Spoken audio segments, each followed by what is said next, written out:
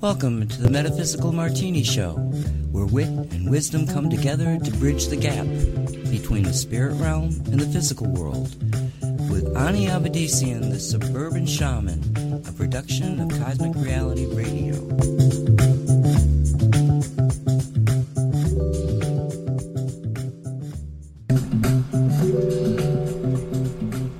Hello, everyone. And you are live. I'm Ani Abedisian. Welcome to Metaphysical Martini. 3 parts spirit, 1 part rational mind, add 2 drops of optimism. Give it all a good hard shake and pour. Dress it with the olives of grace and empathy. Sit back, sip slowly, and contemplate the wonder of cosmic co-creation. And a hearty hello to everyone out there. Hello, hello, hello. I'm greeting you today from Oregon, my home state, which is on fire. Be safe out there, everyone. And it's very, very smoky. So I will apologize in advance for the quality of my voice today. Thank you, everyone, for joining me for yet another round of cocktails on this week's Metaphysical Martini, the show that tries to sort out what's true, what's woo, and what gets flushed down the loo in today's polarized, brainwashed, hypnotized, and ever so angry little world. As always, we try to present our content with as much grace and empathy as can be mustered on any given day. We're not always successful, I'll admit that, but we are honor bound to give it a shot. And on this show, the Metaphysical Martini Show, we do love shots. Yes, we do. And Lord knows we need them right now with what's going on in Oregon. In fact, excuse me, while I have one. Thank you. Our rally cry on this show is awaken, O my people. Do not follow the path of the sheeple, and do not give our God cause to weeple. If you're joining us for the first time, hello. A very warm welcome to you. We started this show to give we the people a voice, and we are dedicated to restoring civil discourse. Now, we don't do politically correct on this show, as we see it as an attempt to erode our intellect and turn rational humans into feeble-minded, cowering little minions, too sensitive, too fearful of discussing anything of value, because they've been brainwashed into thinking they will spontaneously combust if they offend anyone. Martini heads, we do not support the establishment. We do not support the thought police. We do, however, support our police. We'd all love to live in a type of world that doesn't need a police force, but we're eons away from that. So please support your police. All you people going around shooting at the police officers, okay. We may not do PC on this show, but we are big fans of common decency, common courtesy, and our old friend, common sense. Now, the bulk of this show is dedicated to your questions and your comments. So if you would like the contents of your fabulous minds to be shared on this fabulous show, send your emails to ani@aniavadisian.com, or if you prefer snail mail, send them to Cosmic Ani, P.O. Box 714, Wilsonville, like the tennis racket, Oregon 97070, USA. And should your precious nugget of wisdom be chosen, don't forget to let us know how and if you would like to be identified. Because if you don't, we are going to refer to you as omit personal details. So let's get to it. I have hardly any voice. I'm not going to really do much pontificating. I know that's going to make a lot of people out there very happy. So let's just get out to quack questions, answers, and comments from you, the people. And let me give the old fishbowl a shake up, and let's see what falls out of it. Last week's questions, I think on the last show, they had a distinctly religious theme to them. So I wonder what this week will bring. And here is an email from a chap who calls himself Mr. Seabury. Oh, I remember this one. And he asks, Dear Ani, I listened to your last Say What show last week. May I ask you to clarify your position on LGBTQ? I think perhaps you did not complete your thought process before moving on to another subject, and I want to be sure I understand your views on this as I value your input. Oh, cheers, mate. You stated there are only two genders, and I agree with you, but some might dispute that. Do you think the current confusion with gender is part of the cabal's plan to brainwash people into accepting every orientation as normal? Oh, do I love these questions? No, I don't love these questions. Thank you, Mr. Seabury. One thing I have learned over the years, it's that no matter how well you try to present your point of view, you have no control over how it's received. Every human has to operate through its ancestral coding and social conditioning and programming. So you do your best, but all bets are off. All I can ask of anyone is that they listen all the way through to the end of my response and do not rush off halfway because something triggered them. Here's my take on this. For as long as it harms no one, how mature adults choose to identify is none of my business. I'm going to treat you as I would anyone else. So I'll attempt to provide the clarification you asked for. LGBTQ. Gosh, that's a lot of initials, isn't it? Look, it's no secret that I'm gay, and it's not a secret because it does not define me. It's just another thread in the fabric of my life experience. And because it does not define me, it does not hinder in any shape or form my ability to live the life I want to live and to thrive.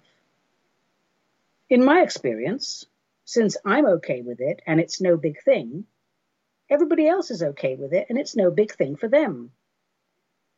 I've never felt the need to have someone advocate for me, or the need to hang out in a center designed specifically for gay people. To me, that's removing yourself from society rather than choosing to integrate into society. And, if needed, if you're going to affect change, you do it from within. I chose to be born a woman with female anatomy, which I'm rather fond of. And I chose that specifically because I wanted to experience as a woman. The fact that I'm attracted to other women, I think, takes nothing away from my womanliness. And my darlings, I assure you, I am all woman. Now, if I came across any bigotry, and I'm sure I must have, clearly it didn't make much of an impact on me because I honestly don't remember. I think if you're self-aware and you have self-respect and you stand in your own truth, the pettiness and the nursery rhyme rantings of others are just not on your radar. I mean, you honestly have to care about someone's opinion, don't you, to be hurt by it? Look, gay men and women and transgender, I mean, we've been around since the year dot. If people don't like it, well, tough titty, baby. There are many things in today's world I don't like, but they're not going to go away anytime soon just because I have an issue with them. So, Mr. Seabury, that's the first two initials taken care of, the L and the G. So what's next? Let's take a look. It's the initial B, and that, I believe, is bisexual. Okay, so you swing both ways, right? What's the big deal?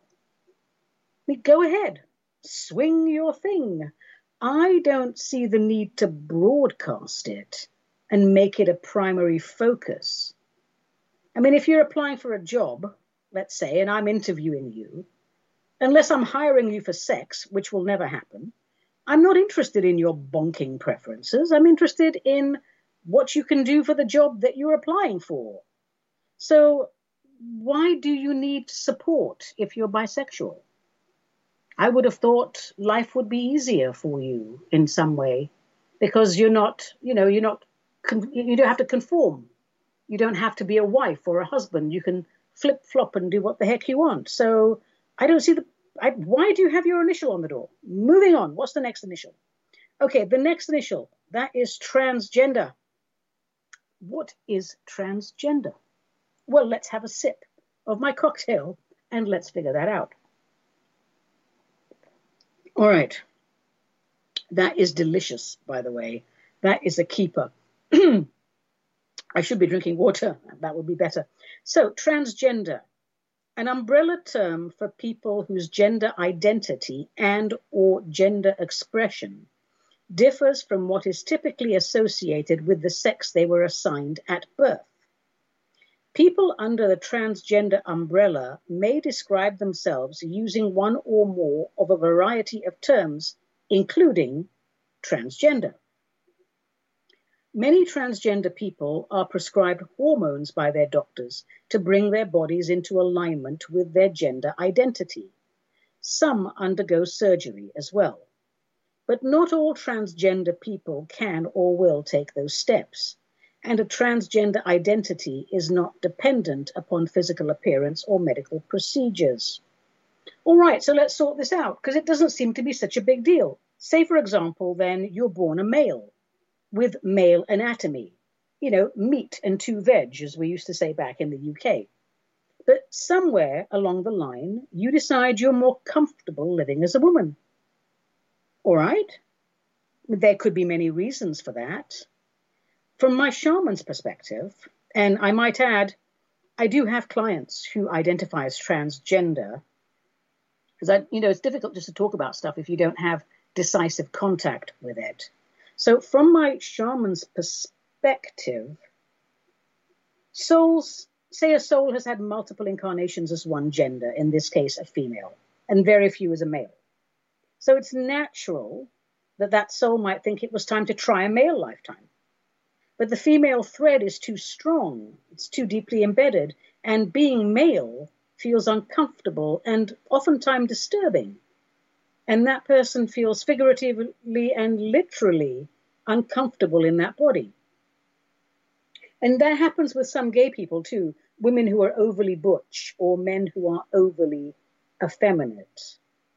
You see, you've come down as a man, but the female takes over. If you understand spiritual cosmology and you have some compassion and you see the bigger picture, you'll try to make sense of this sort of thing rather than write someone off as deranged with a mental health issue. I don't think being transgender is a mental health issue. I think if you don't deal with it properly, you will have mental health issues in the same way as if you don't process other problems in your life or other issues in your life. So if you were born male with a male physical inventory, you're still a male. If you identify as a female, you live, you dress, and act as a female, I have no problem with that. I will interact with you in the exact same way I interact with my female friends. But for as long as your physical inventory is male, your gender is still male. You're choosing to live as a female or vice versa, and I'm genuinely cool with that. And it's not my place to deny you quality of life, nor would I want to. There's no reason to. But your physical inventory defines your true gender. Your willy is not going to shrink because you have decided to wear Prada. And your vagina is not going to turn into a willy because you now shop at Men's Warehouse. As with all things, we can make even seemingly complex issues easier to deal with if we make friends with our decisions. If you're living comfortably in your truth, having made the decision that is right for you and having made friends with that decision, there's no need to scream and shout and insist that everyone accepts the choices you have made. If you accept you and your gender identity preferences do not dominate every single conversation ad nauseum, I see no reason why others would have an issue with it. Because after all, changing your gender expression is supposed to align you with your true nature, isn't it? And make life easier for you, isn't it? Now it's your life. You have a right to be happy in it. You don't have the right to tell others how they should feel about it. It's your life, not theirs. But I don't see a problem with it. It's how we deal with these issues that's the problem. So that's the T taken care of. What's the next initial, Mr. Seabury? That's Q, which in this case stands for queer. Well, what the heck is queer? In my day, it meant gay, homosexual. So what does it mean today? Apparently, it means an adjective used by some people, particularly younger people, whose sexual orientation is not exclusively heterosexual.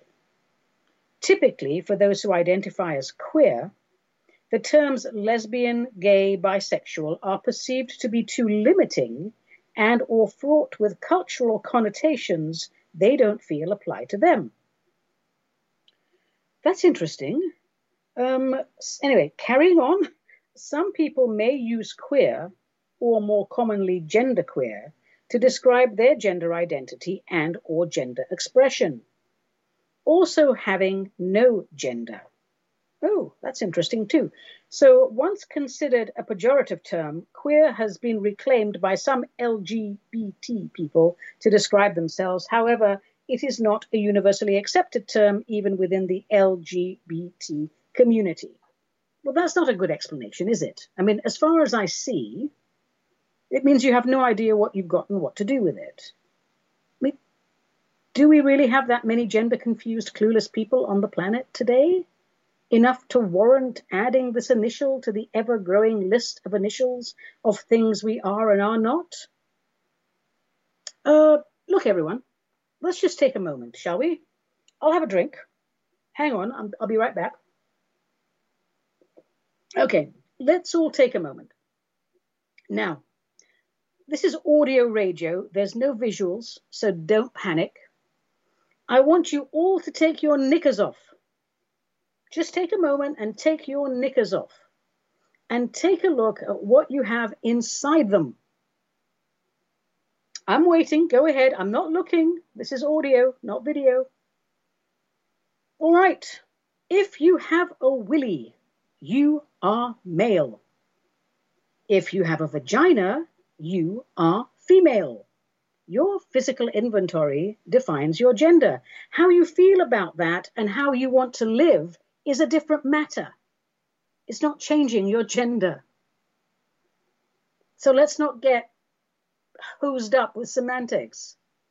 And oh wait, apparently there's another initial now, and that's another Q. And that stands for questioning. People who are questioning. Why do we need to make that a separate group? Everyone after puberty is questioning. It's not a subsection of society.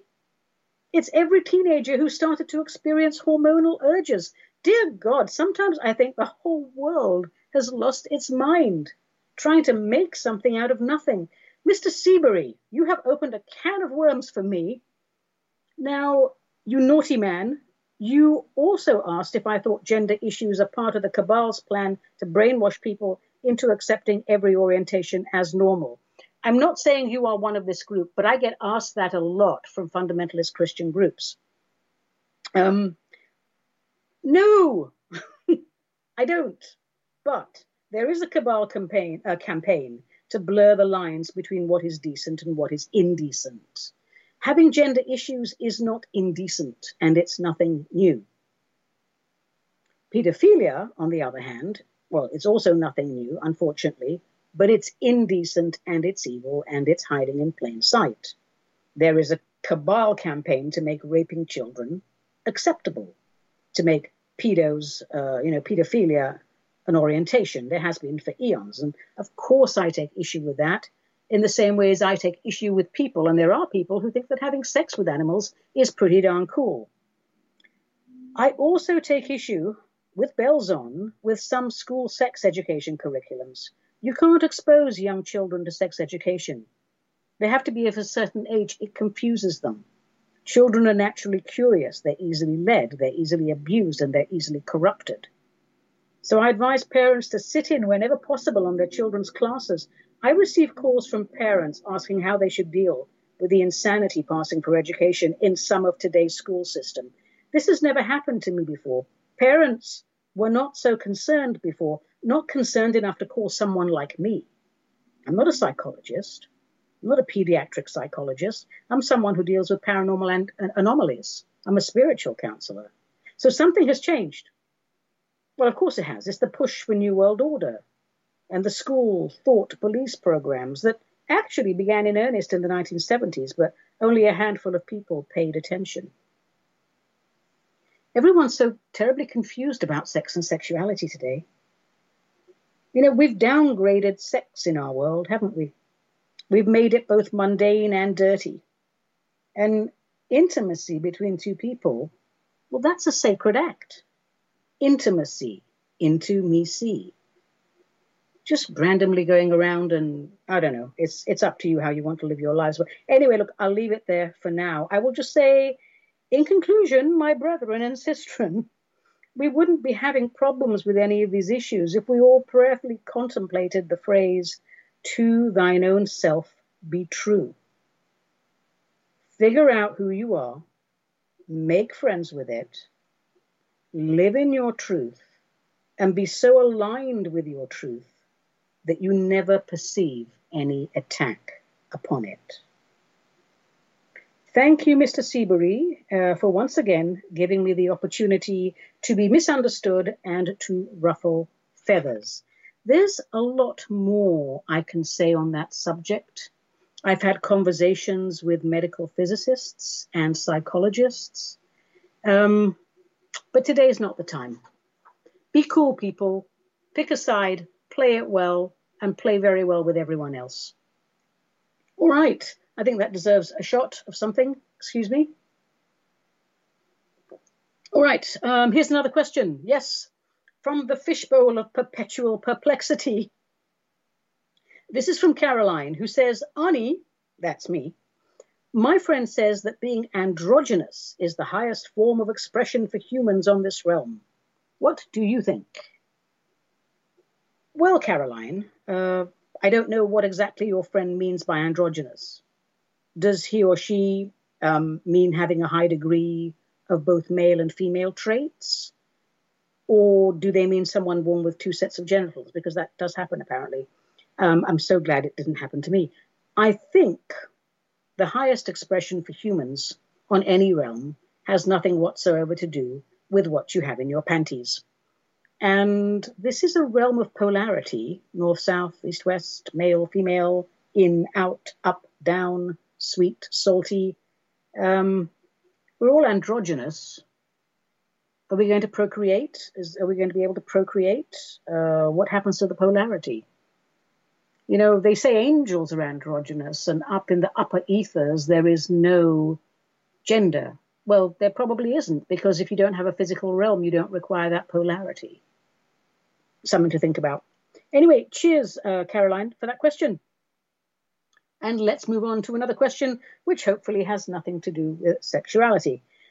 All right, shaking up the fishbowl, shaking up the fishbowl. And here's a question from Arthur, King Arthur, who lives in Blackburn in Lancashire in the UK. Jan Shaw's from Lancashire. She's one of the radio hosts on the Cosmic Reality station. I really enjoy her shows. I don't think she's from Blackburn, though. What do I know about Blackburn? I remember from school that Flemish weavers settled in the area in the 14th century and developed the weaving industry. And I think that's all I know about Blackburn, except, of course, the football team, Blackburn Rovers. Everyone knows Blackburn Rovers, founded in 1875. All right. Okay, who was this from and what's it about? Shut up, Arnie, and concentrate. Arthur. I have a question about Boris Johnson. Do you, Arthur? A lot of people do. He fought to take us out of the European Union. Yes, he did. Then he got all wimpy on us, and now it seems he is back. Is this because he is working with President Trump? My brother and I follow the Q alerts and the QAnon.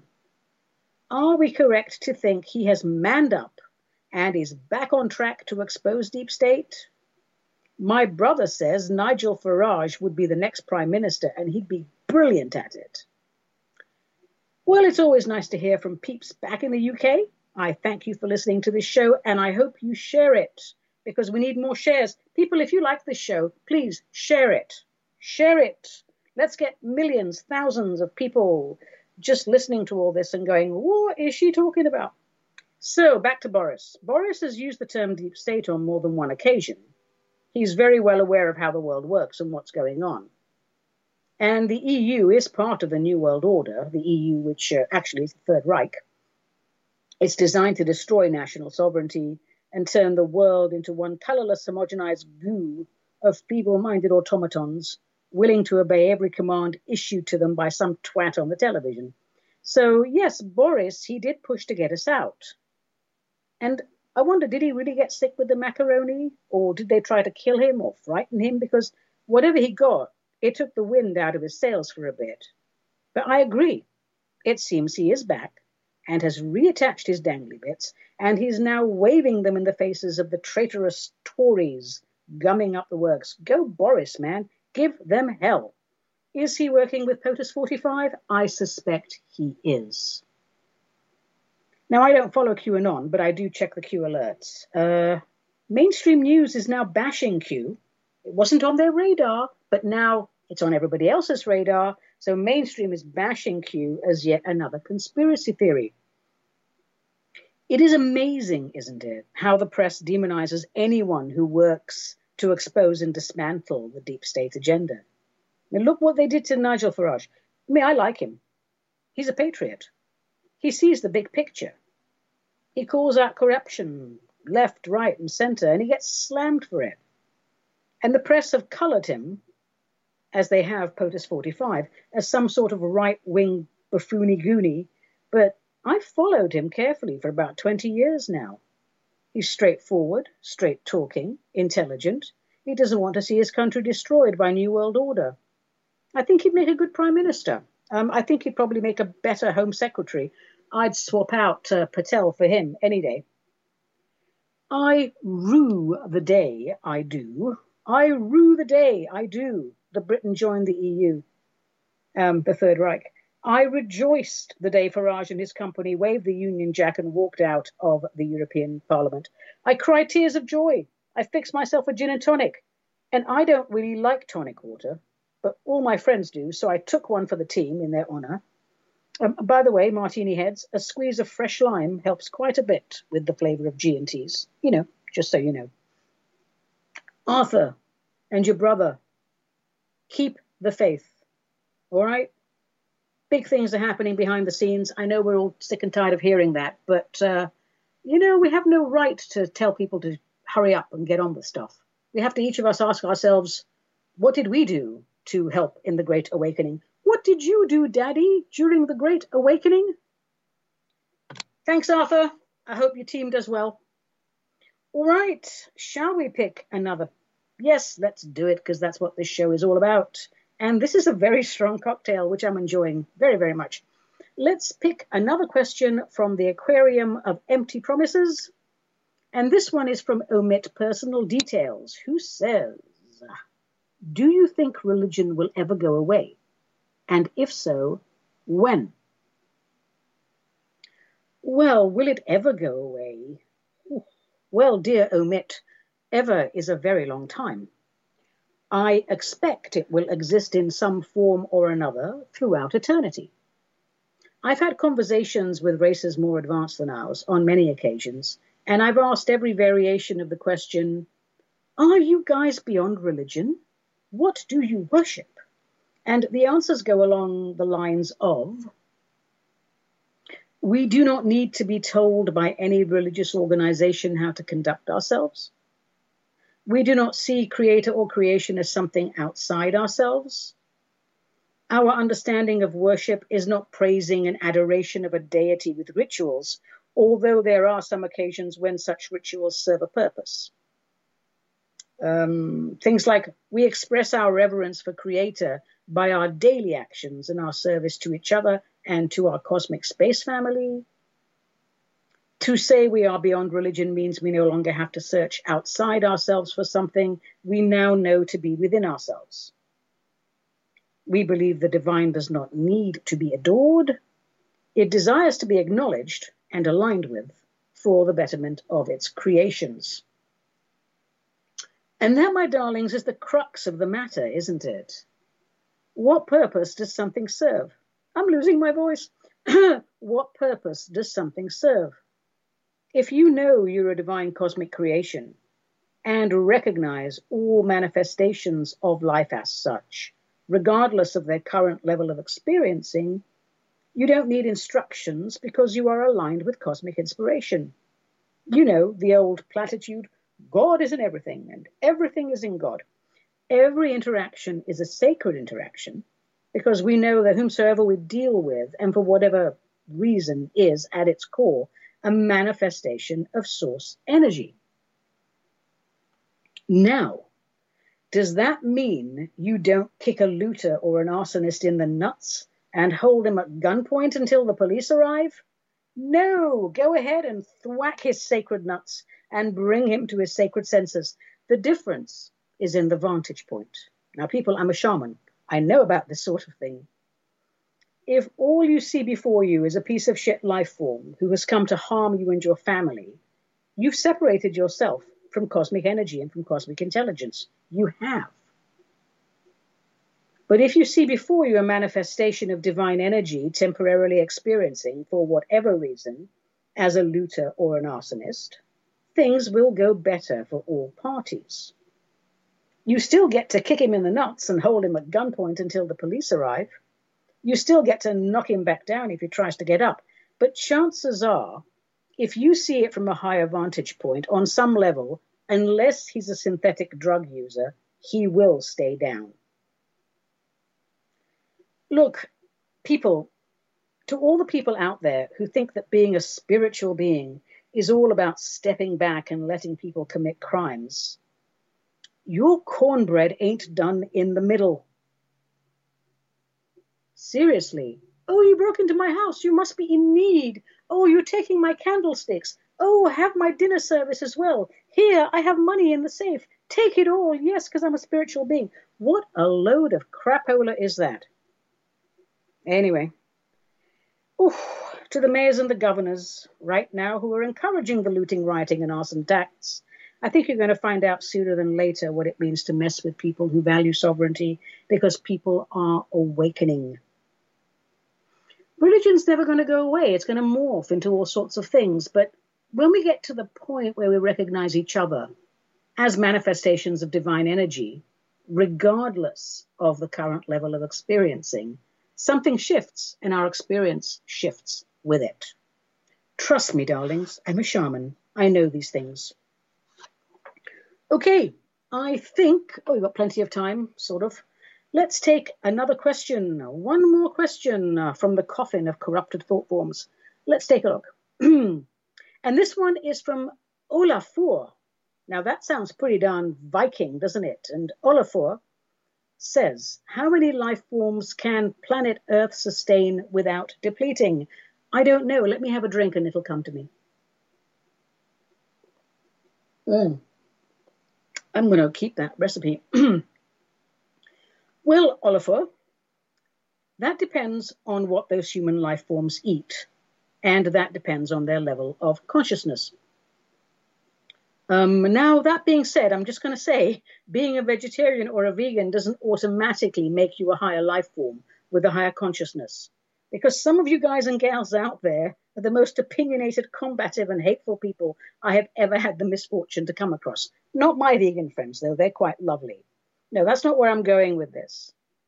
Now, it is true to say that a goodly portion of evolved planets do not consume meat, but that's not true for all of them. And in this planet, we do have a meat problem. So let's get back to this planet, and not to my opinion of opinionated vegans and vegetarians. This planet wasn't originally designated for mass population. It was designated for smaller communities living in harmony with their local environment. And anyway, here we are, 7.5 billion and counting, right? And this planet was a pristine oasis of loveliness before races from all over the universe settled here, mined it, ruined it, and yet here we are. So as our Irish friends would say, let's start from where we are. If we learn to manage our resources properly, 8 billion, even 3 times that, would not be a problem. but we do not manage our resources properly. We mismanage our resources. And we keep getting pregnant, giving manifestations of source energy opportunities to birth themselves. We rely on manufactured foods, not natural foods, because we mismanage our resources. We build cities where there's no water and bring in water from other cities, depleting their resources. Now, back in the day, say in Roman times, that wasn't a big problem. But the population of the earth at that time did not exceed 400 million. When we do it now, it is a problem because it alters the rhythm of Mother Earth's cycle. Any married man knows to stay away from Mother Earth when she's on her cycle. Now, this is not something we can address in one show because there are many approaches to sustainability. Here's a hint for everyone. Agenda 21 is not one of the good choices. Let's go simple. The simplest change we can make is to reduce our consumption of all types of meat immediately by, say, 70%. We grow cereal crops to feed animals, which we then eat. That is not an efficient way of doing business on a planet with a large population. We need to make meat a side serving for those who eat meat, a side serving, not the main course. And I'm against developing meat substitutes. Most of them are toxic. If you give up meat, give up meat, give up burgers. Stop trying to make vegetables and whatever else passes for plant-based materials taste like meat. Because then you're never going to give up meat. Because on a level of consciousness, people are always searching for the taste of meat. So switch the mindset, and the way we farm and produce our foods will change. Another matter I'm marginally obsessive about is producing and preserving as much as our food as possible. So I won't go into detail on that because resources for homesteading, canning, fermenting, and all things prepping are plentiful. If we do that, that takes the pressure off central supply and distribution, and it liberates the individual from dependence on the state, which is always a good thing. So if every family made an effort to do those two things on some level to the best of their ability, we won't have to fill our bellies with genetically modified foods saturated with pesticides, which in turn contaminate the groundwater and poison communities for miles around. Supply and demand, people, supply and demand. If we reduce the demand for the foods that destroy the planet, there will be no profit in their manufacture, and manufacturing will cease. Also, as we work the soil ourselves, even if it's in a 4x4 patch behind our condo, we reconnect with our planetary body. Now, millions of people doing that makes a big difference. Tens of millions going into hundreds of millions will change the face of our society forever and for the better. My darlings, we have to just look at how we use our resources, everything, even our money, our currency. No one needs a latte every day, especially at $4 a pop. No one needs a coffee shop on every corner. You can make your own coffee at home for pennies. We are a wasteful society. We allow ourselves to be nickel and dimed into poverty, wasting our money on just disposable things instead of putting it into long-term growth. We can sustain billions if we channel our talents and resources into a mindset that provides natural food security in alignment with Gaia for future generations. Let's take a look around us today and ask ourselves what we are building for our progeny.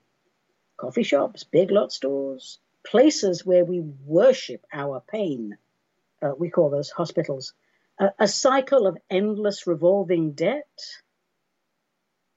We can do better. We can do so much better. Thank you, Oliver, for your question, my Viking friend. I'm assuming you're Icelandic. How, if you're not, I apologize. How many humans can Earth sustain? Depends entirely on how those humans behave. Oh, I think I need a drinky poo. Excuse me. You know, when I play back these radio shows, because I have to, figure out if I'm acting like an idiot or not. There's always like this little thumping sound, and I always wonder where that came from. And I've just this moment realized that it's my cocktail glass hitting my reading glasses.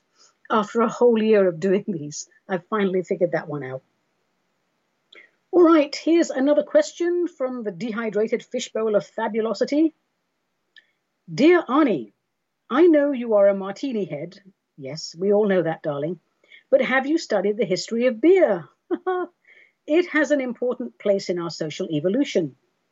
I think it was the first fermented beverage on record, and the first recorded bill of lading was for a shipment of beer.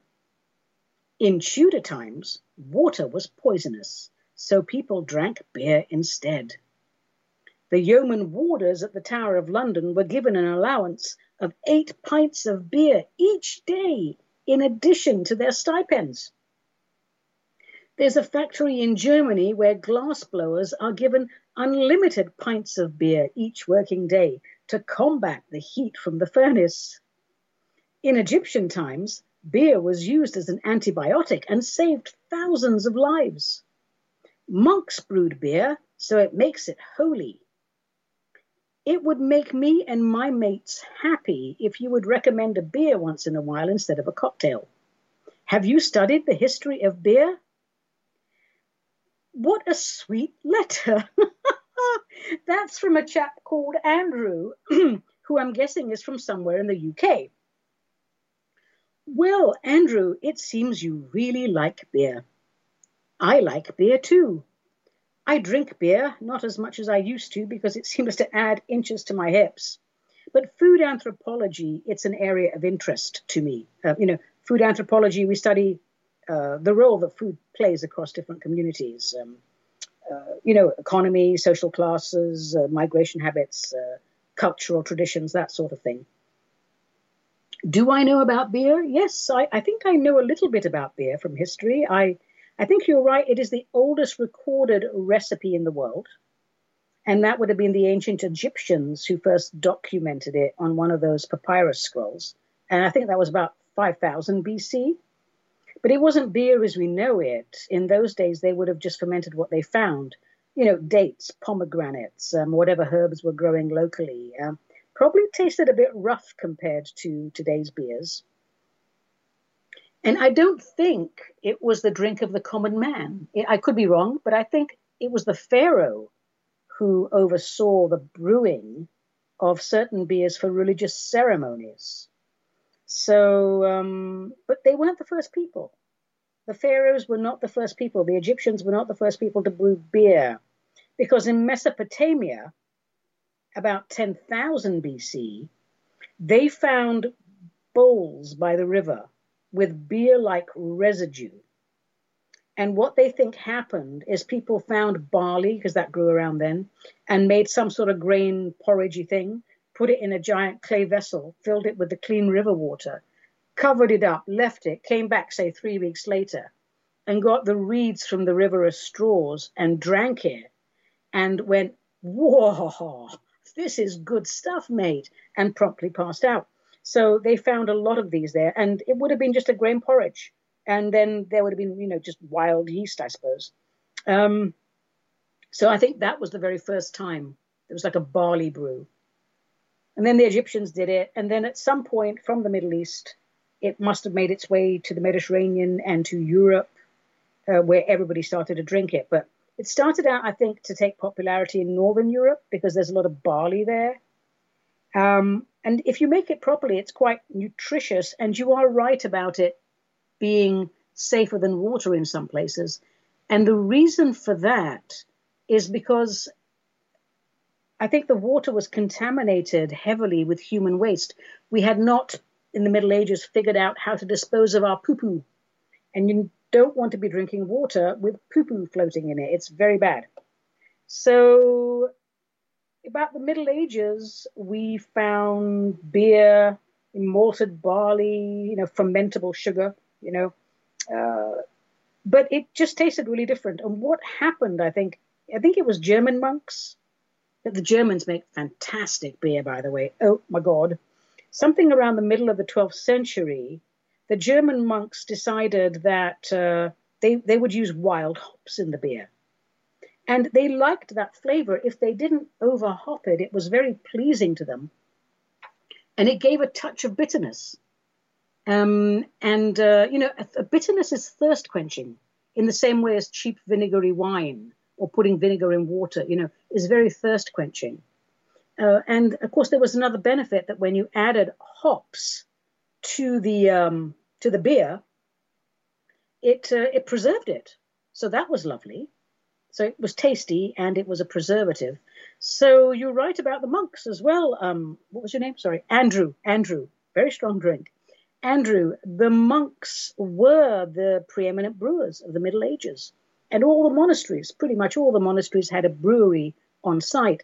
So all the innovations in brewing, the introduction of hops and different ingredients, cold storing, which we call lagering to improve the flavor. All of that we owe to the monks. And of course, they prayed into the beer and they drank the beer and prayed even more. And we still have a lot of monasteries that produce beer, especially in Belgium, I think. So there we have it in Northern Europe and Germany and Belgium. And then it came to the British Isles. The Britons started to brew sort of pale ales and darker ales and stouts. And of course, the Irish did as well. And beer became such an integral part of British life.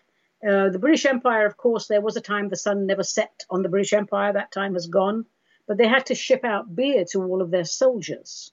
And it wasn't going to survive the journey. So they excessively hopped them and raised the alcohol content so that it would arrive there fresh and tasty. And they call it India Pale Ale because most of the beer went to India and Burma. And I hate India Pale Ale. I hate excessively hopped beers. But I think that by the time it got there, it wasn't so hoppy. So there we are. Well, here in America, of course, it would have come with the European colonists, wouldn't it? There was a journal I had read, one of the pilgrims, that there was two reasons why they actually landed at Plymouth Rock. One of them was because the women insisted they needed to do laundry because the clothes were full of lice and horrible things. And the other one is that they were out of beer and they needed to make more. It was probably near beer, just for drinking, not the stuff that got you sozzled. And I think it's on record, it's a matter of permanent record, that the first permanent structure that the European colonists built was actually a brewery. And by 1810, New York and Philadelphia, man, there was 42 breweries, and that's 1810, that's the early days. So we were still drinking on all the old English style ales at that time, because that's what the colonists like. And then we started to get the German immigrants, and they preferred a Pilsner, a clean, crisp beer, not the heavy ales, you see. And so they started to make that, and people thought, well, that's all right.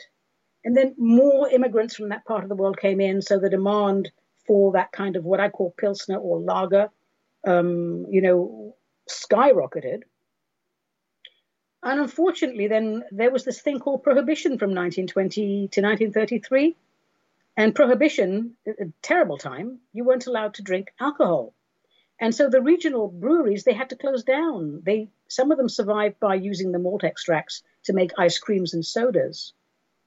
But after 13 years of Prohibition, people had forgotten what beer tasted like. The brand loyalty was out the window, and people were broke, but people still wanted beer. So that's when we started to see these cheaper, lighter, mass-produced beers like Budweiser and Schlitz. And people got used to it because that's all there was. And so they bought a lot of it. And so the manufacture process grew on that. And then, we were into these macro beers for a very long time.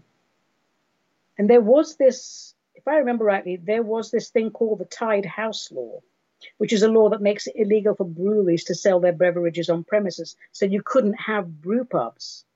And that was in effect till 1977, 78, something like that. But when we did away with that, the microbrew industry started in earnest. And we started getting different types of beer in. And, I live in Oregon and we take our beer very seriously here. And, I think I got a little off track there. I'm sure that's a lot more than you wanted to know about beer. But that's all I know for now. But I can certainly research a lot more for you should you want. And I will from time to time, I promise. that instead of a cocktail, I will do a beer selection for you. So thank you, Andrew. I think that wraps it up for Q, A, and C for Quack. And what an interesting mix of ideas that made their way into the fabulous fishbowl today. All right. Do-do-do-do-do-do. Let's see if we can squeeze in tarot a go-go. A little what the heck with your favorite tarot deck. And using the Robin Wood deck because it's pretty and I like pretty, we continue to explore aces, the seed points of a matter, the first sprout of what it's all about. Aces are new beginnings, fresh potential. And today's card is the Ace of Swords. Let's take a look at this beauty and see what wisdom is stored within it. Swords. Not very lovey-dovey, are they? They're very mental cards, aren't they? Not emotional. I look at this card and I'm seeing the power of the intellect. I'm being guided to use that power wisely. It's a sword. It's a blade. A surgeon can heal with a sharp blade, but that blade can also be used to kill. So I examine this card. I see a beautiful long sword, decorated pommel, and the hand guards are shaped as wings, and where that hilt meets the metal, there's a cool blue jewel, the jewel of the cool rational mind, representing intellect over emotion. And the blade itself is entwined by a green foliage and white flowers, green, of course, representing evergreen eternity, and the white flower representing purity and objectivity, the Christ consciousness. The blade is set against a cloudy sky, but it catches a patch of blue, and the sunlight bounces off the blade, shooting beams of light in all directions. If I were to pick up this sword, I would feel incredibly powerful. Great strength and power in my hands at my disposal. Such force, can I handle it? Such mental energy. If I pick up this sword, I better be sure that the time is right to act. I better be sure that I have prepared well. Do I trust myself to use this powerful object? I think I've suffered in the past, but I've learnt resilience now. I've learnt to focus, to prioritize, and most of all, I have learnt grace, and my self-esteem, my sense of worth can never again be challenged. And because I know this, I can wield this sword. And because I know this, I know that I will never have to use this sword to defend myself, for I am now true to mine own self. Logic, self-discipline, a rational mind, focus. These are the key words for the Ace of Swords. Through adversity, there will be right action. We shall learn. We shall regroup. We will do the right thing for the right reasons. And we will not make decisions when we are in an unbalanced emotional state of mind. We will be fair and just in our dealings, straightforward, direct. We shall not mislead or seek to obscure or to cheat. All is on the table in plain sight for all to see. We shall concentrate our efforts and reach our goals. We will collect the waters from the flood of information and distill from them a clear liquid. This is not the time for pettiness. This is the time for right and honorable and necessary action. If I'm asking about medical matters, surgery, or legal affairs in the upright position, it will go well. Now, if we pick this card reversed, are we being a bully? Are we throwing our weight around, I wonder? Because when I reverse this card, It seems very petty and hateful. It seems very heavy-handed and threatening. A lack of focus, bad planning, resentment, throwing spanners in the works out of sheer malice. Definitely the wrong use of power. Are you being exploited? Or are you the one doing the exploiting? Are you the abuser, or are you playing the victim? Either way, you're not in control of your rational mind and need to extricate yourself from the situation. With medical matters, surgery, legal affairs, when it's reversed, there will be challenges, make no mistake, and a less than favorable outcome. Sometimes this card comes up when someone is mentally sick and is engaging in self-mutilation. I don't like the feel of this card when it's reversed. I'm going to turn it back up. I'm going to turn it back up, and I'm going to hold it with both hands with a very high guard, as the warriors of old did, saying to people, I wield this tremendous power. I'm not afraid to use this power. Please, don't make me do it. Ace of Swords. It asks us to realize. It asks us to evaluate. Am I a peacemaker, or am I a warmonger? Ooh, that was exciting, wasn't it? Darlings, we're going to do Play-Doh chips, but we are really running out of time. So I just want to encourage you very quickly to take a look at the life of Franklin. Ben Franklin, leading American dude, writer, printer, political person, philosopher, politician, Freemason, postmaster, scientist, inventor, humorist, civic activist, statesman, diplomat, and a major figure in the American Enlightenment and the history of physics for his discoveries and theories regarding electricity. This man who only had 2 years of formal education and ended up, I think he spent, was it the Boston Latin School or whatever? And then he joined the family business, which was candle and soap making. He was writing wonderful things as a teenager for a weekly newspaper called the England Current, in the 1720s. He was 16 years old. He wrote under the pseudonym Silence Do Good, pretending to be a fictitious widow who offered homespun musings on everything from fashion and marriage to women's rights and religions. And as Mrs. Do-Good, he received several marriage proposals from eligible bachelors in Boston. A tremendous guy. In fact, I think I'm going to keep him for the next show. But Ben Franklin, one of the most colorful characters we have in the USA. I just love him. He was weird and wonderful and brilliant and eccentric and sensible and just nuts all at the same time. So, my beautiful darlings, we're getting very close to the top of the hour. And I'm going to have to say, I think that's it for this show. I've all but finished my drink. Hang on, let me finish it for sure. Delicious. When I finish my drink, which I now have, that means the end of the show.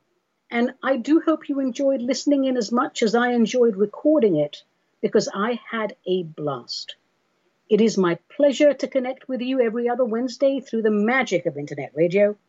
Thanks also for your questions and comments and for giving me a reason to live. Today's real-life cocktail was a Starry Sonata.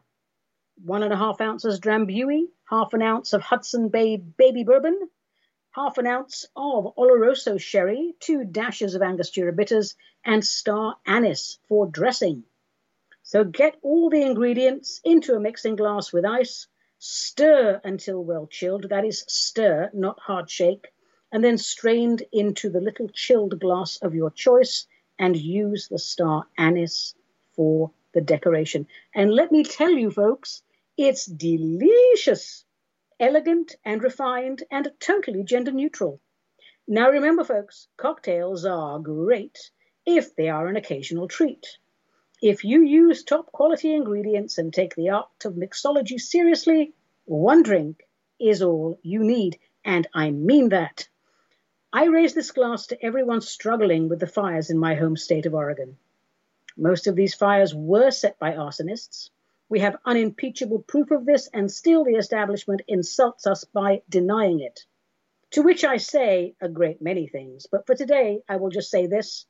Many government officials need to go to prison for a very long time because of this and other things they have done.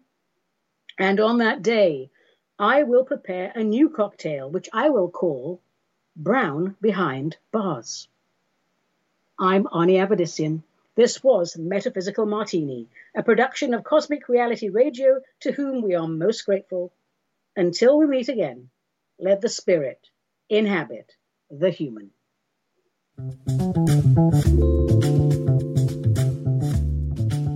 You have been listening to the Metaphysical Martini Show with Ani Avedissian, the Suburban Shaman, a production of Cosmic Reality Radio.